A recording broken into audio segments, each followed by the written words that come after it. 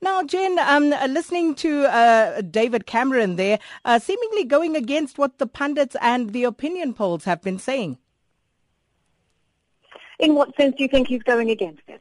Well, there seems to be no indication that there will be an outright winner, but David Cameron seems pretty positive that his party can actually win this. Well, I think both parties are being very optimistic. Both of the main parties are being very optimistic, thinking that they will get a majority. But certainly there are no indications from any polls that have been taking place, any poll surveys to indicate that that is possible. I think that they really need to accept the fact that there is not going to be any big outright majority, which is why I suppose Nick Clegg and the Liberal Democrats sit in quite an interesting position, because they know that they to a certain extent are going to be relied upon, and there's going to be a lot of talk about what relationships are formed with other partners to make alliances that will help form a government. And how are Britons in general feeling about the polls, Jen? I would say generally people are feeling a little underwhelmed at the choices on offer. I wouldn't say people are excited about the options. There's a lot of talk, obviously, about the fact that we're going to the polls tomorrow and people do want to vote.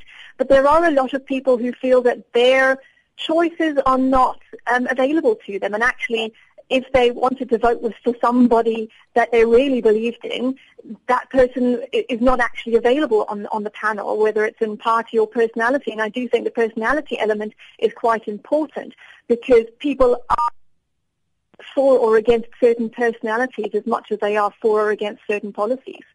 And the reaction to the possibility of a hung parliament? I think for most people they realise that is quite likely and therefore are coming to terms with it, but it does then breed a certain apathy as well, because those voters who perhaps feel strongly one way or the other will vote, but those who are not sure might not see the point in voting.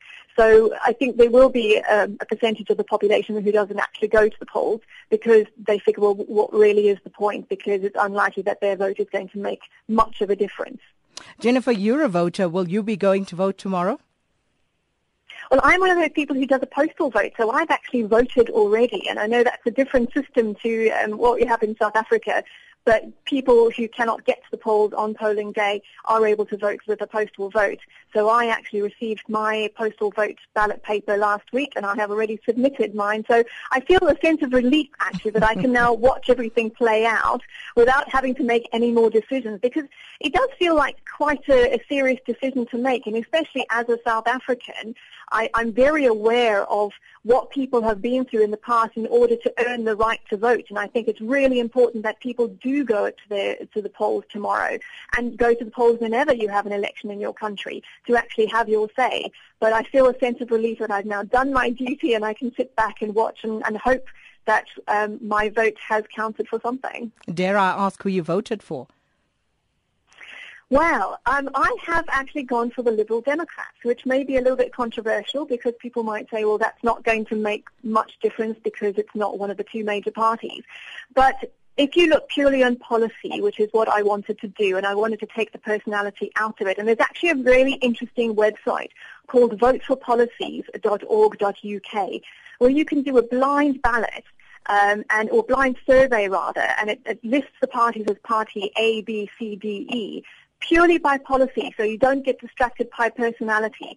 And looking at that, what are the policies that you believe in? And that's the kind of approach that I took, and I very much looked at the policies, and I figured you can try and vote strategically. A lot of people are trying to think of all these convoluted ways to make their vote count, not necessarily for who they want to vote for, but who they don't want to get in. But I'm a bit simplistic. I like to vote for the policies that I believe in, so that's the way I've gone.